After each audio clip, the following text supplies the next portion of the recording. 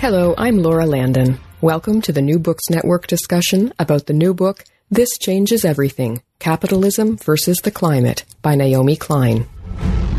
The majority of the human race does not see global warming as a serious threat. Celebrate! Climate legislation is dead. We, in the global north, with less than 20% of the population, are responsible for over 70% of global emissions. That's an excerpt from the trailer for a film produced in conjunction with Naomi Klein's best-selling book about the crisis posed by climate change with its fires, floods, droughts, and monster storms. Klein argues that capitalism lies at the heart of the climate crisis because it's an economic system driven by the imperatives of limitless growth and consumption.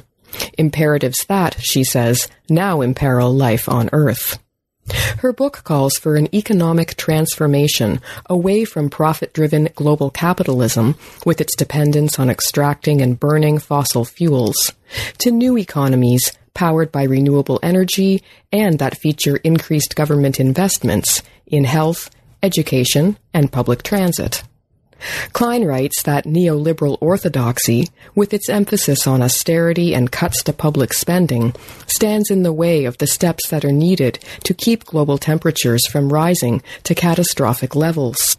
In January 2016, Naomi Klein delivered a lecture about her new book to a packed audience at Mount Allison University in the small Canadian town of Sackville, New Brunswick. She also sat down for an interview with New Books Network contributor Bruce Wark.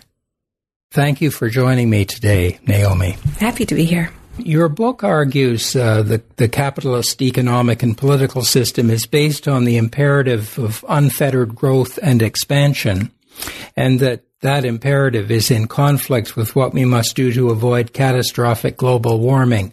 First of all, why do you say that? Well, I say that based on the best available science